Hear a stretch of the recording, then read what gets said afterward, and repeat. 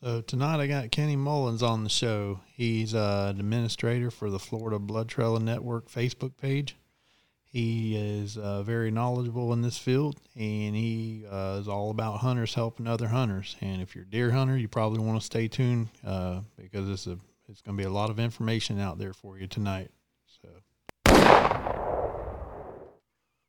So, my name is Kenny Mullins. Like you said, I represent the Florida Blood Trail Network, which is a group of trackers, network of trackers all over the state of Florida who track wounded game for the general public. We're hunters helping hunters. Yep. And in each county, has its own group of guys that are trackers that'll come out, and help you. If you wound an animal, you call them, they come right out, and that's what they're there for, right? Correct. Yeah. Correct. On there, we have a list of trackers by county. And for people that doesn't have Facebook, they can call me. And I'll get a hold of trackers for them, or I'll send them phone numbers, give them phone numbers of trackers in their area. I don't mind helping the ones that aren't on Facebook. Right. So how do you go about training your dogs, Kenny? There's a lot to it. I typically recommend, starting with like a beef liver drag or even a small hide drag, but not too much of it, because the liver and the hide leaves a lot of scent. My main focus is the interdigital gland, which is found in the lower portion of the leg where the hoof split comes up and meets the leg. There's a gland there called the interdigital gland, and that's where the scent of the wounded deer comes from. So that is what we train with. Oh, what do you start out as pups, or wait till they get a little older, or at what age? I've trained them from as early as 8 weeks to as old as 5 years old. My personal preference for my dogs, I like to work with obedience first, and I typically start them between 4 and 6 months old on the actual interdigital.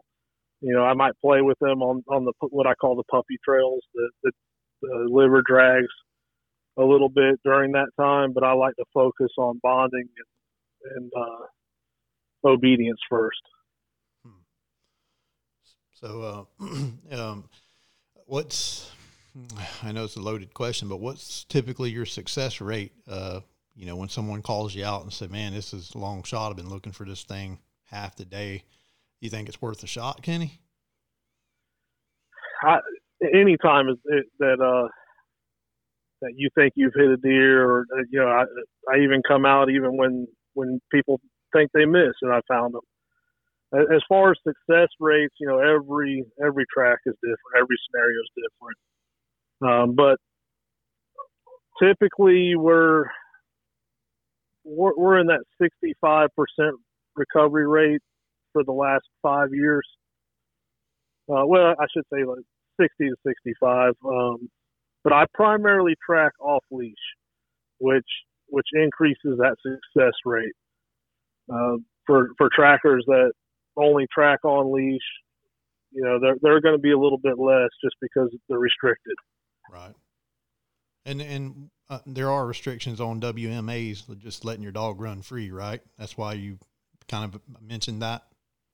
Correct. On WMAs, it's stated leash tracking dogs only, or dogs must remain on leash at all times. And even on some private land, if you don't have landowner permission, or if the landowner said, well, if you don't have landowner permission, you shouldn't track anyways. But if you don't have permission to track off leash, you either keep the dog on leash or you don't track. That's just all there is to it. And what's typically your average typical phone call kind of sound like when a guy calls you? Is he doubtful or doubting you, or how does it make you? How's he talk to you? It really depends. Most of the time they'll call and tell me that they've shot a deer and can't find it, and I'll ask for details. The deer's reaction, if they found any blood, any kind of if they've smelled any guts. The color of blood is a big one. It tells us a lot. A lot of people don't realize. They think bright red blood is what you want. Typically that's not a good thing. That dark maroon blood, we know they hit liver. That pink frothy blood is, obviously lung. And a lot of people see blood with bubbles in it and think that they hit the lungs, and that's not necessarily the case. It can have bubbles in it just from the air. So it's not always lung blood when you see bubbles. Now, does a lot of blood at where the deer was shot, does a lot of blood necessarily mean for sure he went down, or can they usually still make it through it? Oh, they can still make it through. A good example is I share this at the expos when I'm there. I'll share the pictures. I've shared them on Facebook many times. A friend of mine was hunting in Illinois. He shot this deer, and he was with a recurve, big broadhead, and the blood looked great. From what the average person would look at, you would think that was a dead deer. There's a lot of blood. There was a lot of blood for a long ways. They never recovered that deer. They actually ended up finding his sheds later on and had him on trail camera the next year. And, the average person would have seen that and would have swore that deer was dead within 100 yards. And then there's the inverse of that, where a little blood people thinks, oh, he definitely made it. And that's not necessarily the case either, right? Right. Yeah. And even no blood at all. I mean, our dogs don't, because we train on that interdigital, our dogs don't require blood to trail. The term blood trailing is actually misleading. I can't tell you how many times that my dogs have recovered deer that people thought they missed. That's good to know, because I thought it was strictly the blood trail that the dogs were picking up on. Yeah, there's a lot going on that trail. You have the dander from the hide, obviously, and actually most of the time, all the time, that's what the dogs are smelling in that blood. Is that blood hits the hide, runs down, it picks up that scent off the hide. There are some breeds that can break down to the scent of the makeup in the blood, but for the most part, it's that dander scent. You have disturbed earth, broken branches, broken grass, just kicked up dirt. There's a lot going on that trail. That begs the question, Kane, what do you do when the deer hits water? Say he crosses a flag pond. Does he usually throw the dogs off, or can they work through that? No, they'll work right through it. In fact, I had a track last year that it was on right off the edge of the Swanee River is where he shot it, and that deer went about 250 yards and crossed the Swanee River. The dogs trailed it to the bank, swam across the Swanee River on the other side, went back up river on the bank, trailing it, and swam back across and picked the scent trail back up, and ended up finding the deer another 200 yards in. Man.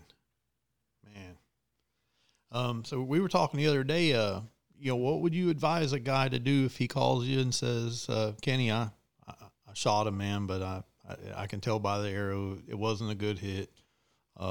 There's green stuff on the arrow. Do I keep searching? Do I wait for call you? I mean, do you come out now or wait, or what on that? No, the advice I would give is we're going to wait at least 6 to 8 hours. And the first thing that most people are concerned about is that meat spoiling. And one thing I want to really touch on is the meat doesn't spoil until that deer, or the spoil process doesn't start until that deer dies. Just because that deer was shot now, it'll still be alive in 6 hours from a straight gut shot, and even intestinal shot. It could live for a couple of days. So that's why I want to stress that, because the clock starts when that deer dies, not when it's shot. Right. So as far as being concerned about that, we on a shot like that, we need to wait a minimum of 6 hours before we start trailing it. If we don't, going to jump that deer and just keep pushing it.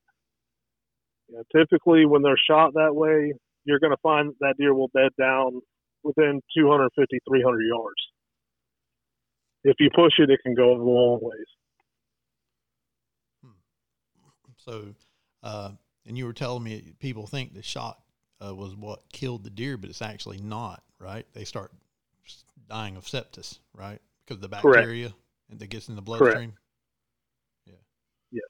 So, cool. And like I said, with that intestinal shot, it can take a lot longer, and even temperature. Temperature will play a factor. Early bow season, we're seeing more of those gut shot deer dying in that 6 hour mark. As it starts cooling off, we're seeing that go to 8, 9, sometimes even 10 hours. And well, I guess we were you told me something interesting fact the other day that actually you get more calls, and I guess I understand why, but from gun hunters versus bow hunters. Correct. I got a buddy who's like, well, I can't wait till bow season's over and I get my gun. That way I won't have to worry about ever losing a deer when I shoot him with a gun. How do you feel about that statement? Well, what I see is people will take more risk, and because they think they have a gun that's going to do more damage, or they have a big caliber, and they feel like they can take that marginal shot, and that's never a good thing. And it leads to more lost deer. But and if I had to pick a season, we do get far more calls in gun season. A lot of that's because there's more hunters. A lot of it's because it's generally during the peak of the rut. But if you break down the seasons, we probably get more calls in the short span of muzzleloader season than anything. And the reason why is because a lot of times they just don't bleed. Especially, I keep track of what bullets used. Or I try to. I if it's real busy, I don't keep the logs as much. But power belts are notorious for not passing through and not leaving a good blood trail. So during that muzzleloader season, a lot of people think they miss because you can't see the deer's reaction. A lot of times you can't see the direction the deer went, and they chalk it up as a loss. And we didn't talk about that the other day, but whenever you just said that, it made me think of it. I felt like we need to touch on that. Okay. So, yeah, I didn't think of that. You're right. You pull the trigger on a muzzleloader for the first 10 seconds, you don't see anything. Right. Yep. And I've shot one with a power belt too, and it didn't pass through. And had he not been laying there, I would have never believed it. There was hardly any blood. Yeah, it happens, and it's a short season. I love muzzleloader. It's probably my most favorite. I've done it myself, and I'll admit something here. 2 years ago, I shot a deer, and I felt like that I hit that deer, and I got down. I looked. I didn't see any hair. Didn't see any blood. I followed tracks. No sign. Well, what the deer did is it ran 60 yards, stopped, and looked at me like nothing was wrong, and then just walked off. Well, I talked myself out of going and getting my dogs. And later on, I went back, and we did end up finding that deer. But me as a tracker, I almost made that mistake. So how often does that happen with people that doesn't realize it? Right. Yep. So, man, what got you into doing this kind of stuff, Kenny? Getting hard and heavy into tracking? I've always loved working dogs, all kinds, all kinds of dogs, hunting with dogs. But what really got me heavy into this was losing a buck of a lifetime. And it was one of those, like you talked about, where there was just so much blood, you would think that deer was dead. And on this particular one, I called a friend of mine who you had on, I believe it was last week, Dustin Williams. And Dustin had a really good tracking dog, and he came out, and same thing. We thought there's no way this deer lived. And I was sick. I was sick for days. I didn't even hunt for 2 months after it. And I made up my mind that I was going to get more into tracking, and I was going to help everyone that I could, because I didn't want anyone else to have that feeling. And I almost gave up hunting over it. And I had my mind set then that I was going to help everyone that I could, so they didn't have to go through what I went through. Yeah.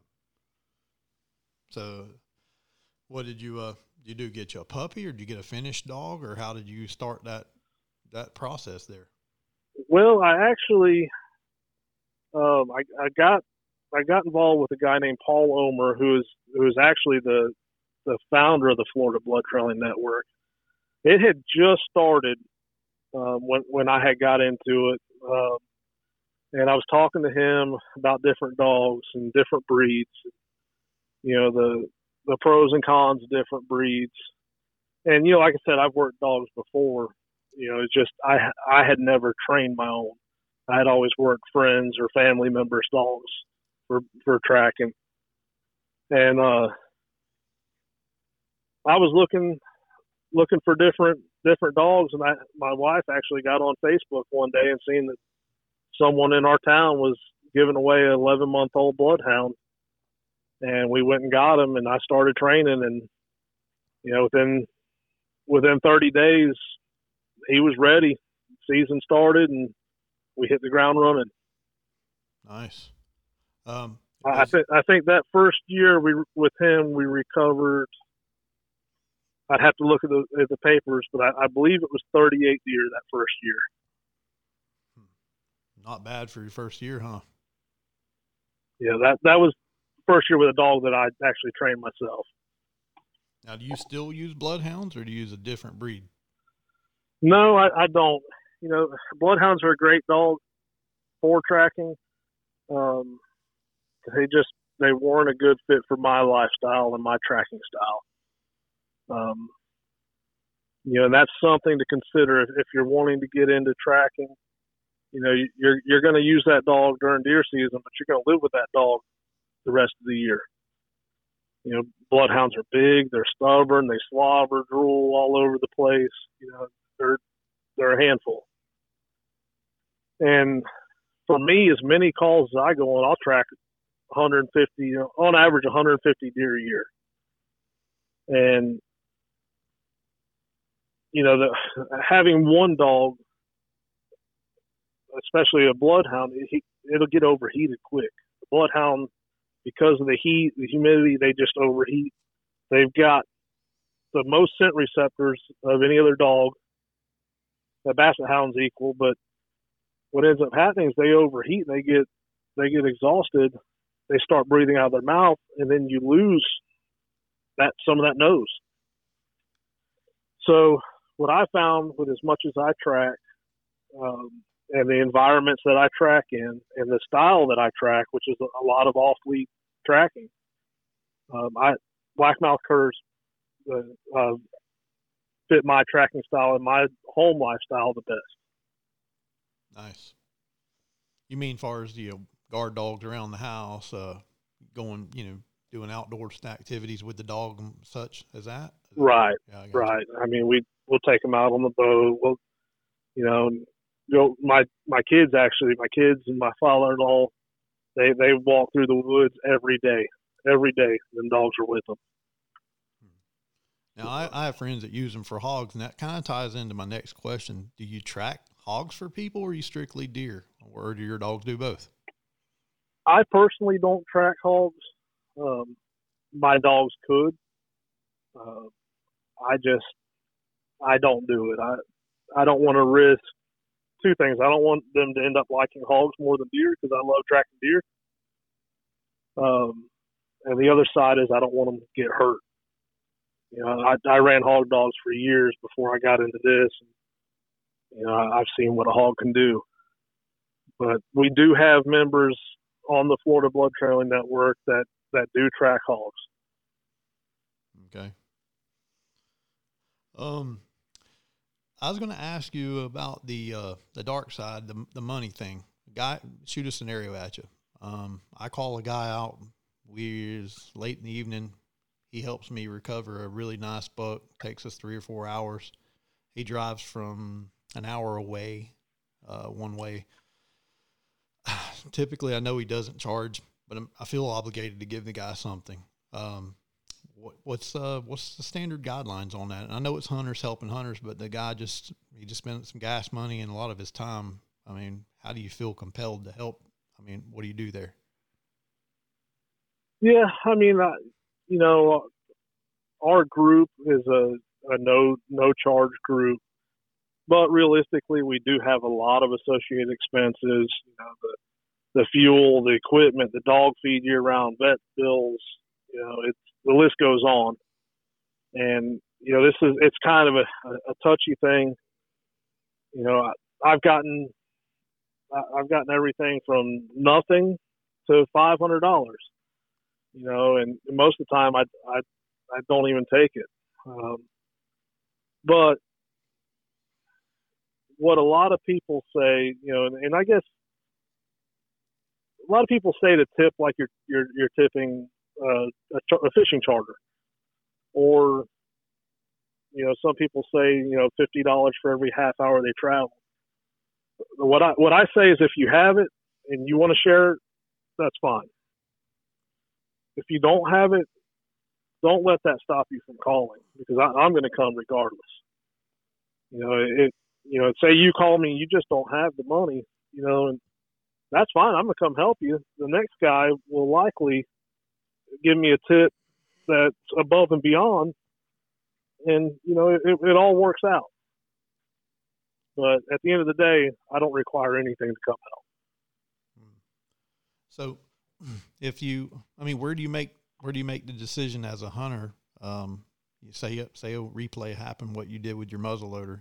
It's late at night on a Sunday night in WMA, and you shoot, and the deer looks at you, and he runs off. You think you hit him, but you're not sure.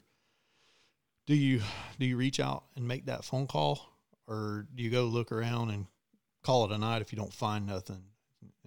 I recommend calling as soon as possible. Okay. Most of us are up tracking all night long anyways. I can't tell you how many times I slept on the side of the road, truck stops, Walmart parking lots, you name it, going from track to track. But there are times where we need, especially gun season, when we're tracking off lead. There are times where we need to get on that deer as soon as possible, and one of those is a leg shot. You want to push that deer, you want to keep that deer bleeding, you don't want it to clot up, and that's your best chances at recovering that leg shot deer. Anything else you think that we need to sort of touch on that I hadn't really asked you any questions about that you might have thought about since we talked about it last? Yeah, one thing I want to touch on is the deer's reactions. Us trackers, we've studied this, and it's in our state. We're fortunate. We have some very experienced trackers with years of knowledge and experience. One thing that a lot of us do is we get together, we discuss, how long it takes the deer to die based on this shot, that shot, what your odds of recovery are. There's two deer reactions that I want to touch on. One is a mule kick. Yeah. Now, let me just ask you, if you see a deer mule kick, what do you think? I think it was a great shot, and he's going to run off and pass out or pass away pretty soon. That's just my initial impression. And that's what 90% of the people think. That's not always the case. A lot of times, a deer will mule kick from a complete miss. So that's one of those reactions that we really don't pay much attention to. Another one, you shoot the deer, it immediately hits the ground. And, what's your thoughts? Good shot, hit him right where it needed to be, and he's done. Take your time getting out of the tree and walk over and drag him out. That's my impression. Right. Let me tell you, if that happens, be ready to put a follow-up shot in it. Because what happens is, and once I mention this, it'll click. When you clean a deer and you cut those back straps out, and especially up there by where the shoulders are, you ever notice how far down that spine drops? True. Yeah. Yep. And there's that bone, the fingers, what I call them, that stick up off the top of the spine that you cut that back strap off of. Right. Well, if you hit one of those or anywhere near that spine, it temporarily paralyzes that deer. And a lot of times they'll drop to the ground, and they may be there for 5-10 minutes, and next thing you know, they start crawling off. That happens. That deer generally recovers. If they don't die from infection, you're not going to get them. In most cases, my dogs have bayed up deer that's had their spine shot before, but 9 times out of 10, we don't recover that deer. It ends up back on camera. So if you have one drop in its tracks, be ready for that follow-up shot.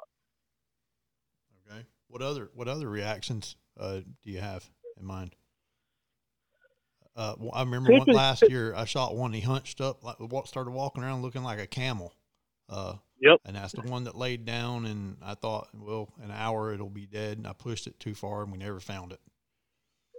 Yeah, typically when they hunch up like that, you hit far back. You either hit, back in the liver, guts, or intestine. And if you would have called one of us, we'd have recommended you waiting 6 to 8 hours and then give it a shot. And I want to touch on that intestine again because like I told you before, if it's hit that far back in the intestine area, I mentioned that they could live for 2-3 days. Right. Don't be afraid to call a tracker. I've done it, and I know other trackers. Randy Vicks, he tracks North Florida. Probably more experience than most in the nation. We talk about this all the time, but we've tracked deer that we thought were gut shot, and they get up and they leave, and the dogs, if we're running off lead and we try to bay it, the dogs can't stop it. Most of the time, we'll pull those dogs off of that track, and we'll come back. So let's say we know that deer was alive. Let's start the clock over again. We'll come back in 8 hours and put on them if we're able to. If not, maybe 10, 12. Come back. Now, I've seen it where keep going back, and sometimes 2 and 3 days later, we recover that deer. It finally died. But just keep that in mind because, I've had a lot of hunters that just write it off as, oh, that deer's going to make it. And, if you hit the guts, that deer's going to die. Yeah. Well, same with I had a guy tell me, explain the no man's land. He's like, I didn't bother to really look for that deer. I hit him in no man's land. Yeah, typically that no man's land, and this is a touchy subject. There's a great video on YouTube, and I can't remember the name of it, but the guy, he designed a target to try to show all the organs and everything, but what he did was inflated the lungs. And when he does that, and I know he may have overinflated them, but when you start cutting that deer open and you start looking at how the ribs sit and where the lungs are, then you see that video where he inflates it. And the lungs, the top of the lungs actually come up above the bottom of that spine a little bit. And next time you cut a deer open, you'll see what I'm talking about. Or if you look at a picture of a carcass, you'll see what I'm talking about. No man's land is typically, I shouldn't say typically, there really is no man's land in that vital area. It's above the spine. Right there, especially where the shoulders are, that spine drops way down. And that's why I kind of cringe a little bit when people say aim high shoulder. The reason why a lot of people like high shoulder is because they'll shoot them, that deer will drop. Well, that deer drops because you just blew its spine out. It can't go anywhere. But another inch up, and you hit what some people are referring to as no man's land, and that deer is either going to run off and live or possibly die of infection, or you're going to see him drop like I was talking about earlier and then get back up. Yep. Yeah, we were talking the other day, and I want everyone to hear this. When Rage came out, got hot and heavy a few years back, I originally started using Spitfires, and I was careful about my shots. And I remember picking up a Rage pack at the local archery store, and it said on the box 2.75, which is 2 3/4 inch cut. And in my head, I got it where if I blow a 2 3/4 inch hole in a deer, wherever I hit him, he's going to die. And I started taking lousy shots. And what did I start doing? Losing deer. I lost 7 in one archery season 2 years ago. I was blaming the bow. I blamed everything but myself. And, after talking to you the other day, I kind of realized what I did. Same with your analogy about the gun. You start making lousy shots, and it leads to losing animals. Right. Yep. And you said you highly recommended a fixed blade, and you got me thinking about going that direction. And could you explain, not fixed, a fixed blade. Can you kind of talk about why you recommend that? Yeah, I mean, I joke. Some of the people that may listen to this know that I joke around a lot about Rage broadheads. It's a lot of joking. I know they're very popular. I know that's why we track so many of them. But you know how it is. You get online and start razzing your buddies that use them. But in all honesty, we do track more deer, or I do. Let me speak for myself. I track more deer shot with Rage than probably everything else combined. But like you said, a lot of that is because they're popular and because people think that big cut, they can take those marginal shots. Yep. The reason why I'm more of a fixed blade fan is because you're eliminating the chance of mechanical failure on that broadhead. We all know anything mechanical is eventually going to break or not function properly. And, my background, I've been a mechanic most of my life. So, when I start looking at broadheads and looking at, the mechanism that holds them or, the deploy mechanism, I guess you'd say, locking and deploy, and how those blades move, it's just another thing that can go wrong. Yeah. And for me, that's why I recommend fixed blades. Right. So, all right. Hey, I guess looking back for the guys that are thinking about getting, because I got a buddy who's like, man, I'd really like to get into this. I had a guy come out and help me over the past weekend. He's from South Florida, so their season already started there. And he's like, man, I have so much respect for that guy that came out, and I want to help people like this, kind of like what you said when you talked about Dustin helping you. I guess looking back did you make any mistakes that you can tell guys like him that are wanting to get into it? Maybe look back and say, I wish I wouldn't have done this or that. I'm sorry, I didn't catch that last part there. Yeah, no, I was just saying, looking back when you first started out, is there any way to maybe guide some new guy that wants to get into doing this stuff? Is there anything you kind of, warn him against of, I guess, amateur mistakes that you might have made. You know, I don't know. I'm just asking because I don't know. I'm sure that looking back, you're like, I wish I wouldn't have done that when I first started out, or wish I wouldn't have done this. Yeah, I wouldn't say that I have any regrets of what I've done. Over the years, I have really, really learned a lot, and I've experimented a lot with the training side. And one thing is that interdigital. When I first started, I didn't train on that. I started studying that pretty heavy about 5 years ago, and got with the biologist in Alabama and a professor, and started discussing the interdigital gland and how it worked and all that. And then I got with another tracker named Michael Bragg in Alabama, and we started. I told him what I was working on, what I'd been experimenting, and asked him to kind of test it. So I've learned a lot more over the years than when I first started. And what I recommend, and something that we just started doing with the Florida Blood Trailing Network, is we've kind of started this mentorship. And, if someone wants to get into it, pick up the phone and call me. I'll tell you the good, the bad, inside and out. You name a breed, I've probably trained it.